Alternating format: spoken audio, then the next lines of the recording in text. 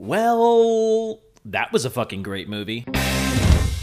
Joker 2019. And I say 2019 because we've had a bunch of iterations of this character within movies and TV for a long time. Heath Ledger is the one that everybody looks to say that was the pinnacle of the Joker. Why so serious? And Jared Leto is the one that we hope that everybody fucking forgets. I'm just gonna hurt you. Really, really bad. Yep! Anyways, Joker 2019, directed by Todd Phillips, written by Todd Phillips and Scott Silver, starring Joaquin Phoenix as Arthur Fleck, and this is the origin story for the Joker. Or is it? Now, this is something that a lot of people have been speculating online, but to say this movie is great is a massive misstep, simply because it is essentially perfect. I have not been to a movie that has made me go through a range of emotions like I did with Joker. I want to see it probably 3 or 4 more times. I want to own this movie. I am just happy that I was alive for this movie to be released. People may say that I'm blowing this out of proportion, but honestly, I don't give a shit. Damn, it feels good to be a gangster. I love this movie. This movie shook me to my core. Joaquin Phoenix, if he is not nominated for an Oscar for Best Actor, I mean, there should be riots in the streets like as if the Philadelphia Eagles just won the Super Bowl again. I've been drinking. Just hopefully nobody eats horse shit. But you know who should eat horse shit if he doesn't get nominated? That would be the Academy. Got it! This movie is incredible because of Joaquin Phoenix. Now, Todd Phillips, director of Hangover, director of Road Trip. Unleash the fury, Mitch. Comedy. But I mean, it's been happening recently where certain comedic directors, Adam McKay just did Vice, which was another great movie, and another origin story of a villain, if you want to look at it that way. This is CNN. And it's one of those weird situations where nobody really thought that he could be able to do this, but there was a glimmer of hope in War Dogs, which War Dogs is a great movie. If you haven't had a chance to go see that movie, I highly recommend. It's probably on some streaming service, because what? Everything is.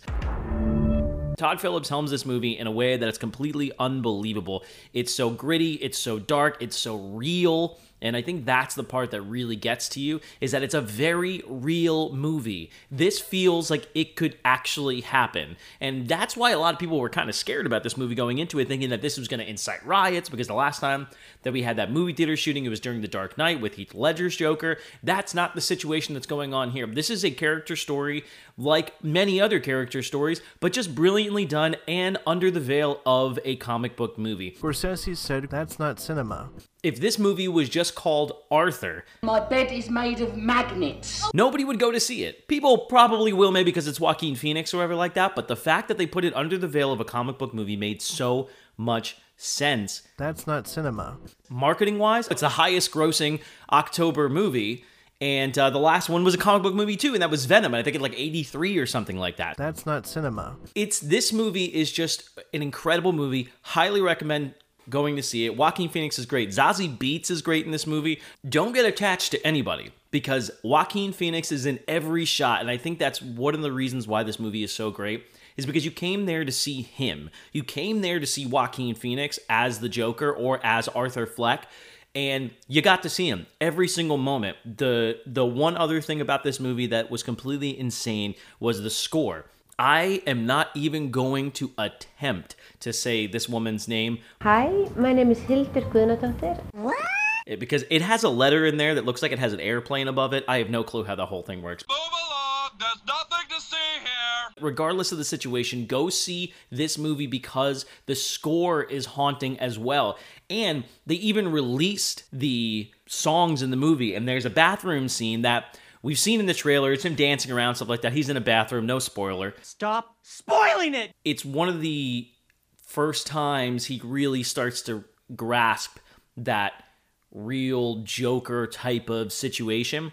And when he does it, the music that's playing underneath it is incredible. When you go listen to the actual score, you can close your eyes and feel like you're watching the movie. They did such a good job laying down the music underneath the movie to really tell us another story, because there's a lot of parts where he's just kind of dancing around and starting to really grasp onto what he wants as being the Joker. And during that time, the music is what's carrying. The music is the dialogue, and that's what's so brilliant about this movie. Go see it, then take a day or two off, and then go see it again, because there's some things that I caught the second time around that I didn't catch the first time. This is a movie that nobody was expecting and everybody needed. He's smoking entirely too much reefer. Joker 2019, directed by Todd Phillips, written by Todd Phillips and Scott Silver, starring Joaquin Phoenix and a bunch of other people that don't really matter all that much, but sorta, only because they matter to Joaquin Phoenix's character, Arthur Fleck.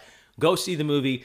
Did you see the movie? Follow me on Instagram at It's Me, Ricky B. Hit me up on Instagram, and if you have any questions about the movie, if you want to talk about it more extensively, feel free to email me, itsmericky@gmail.com. I'm just gonna hurt you. Really, really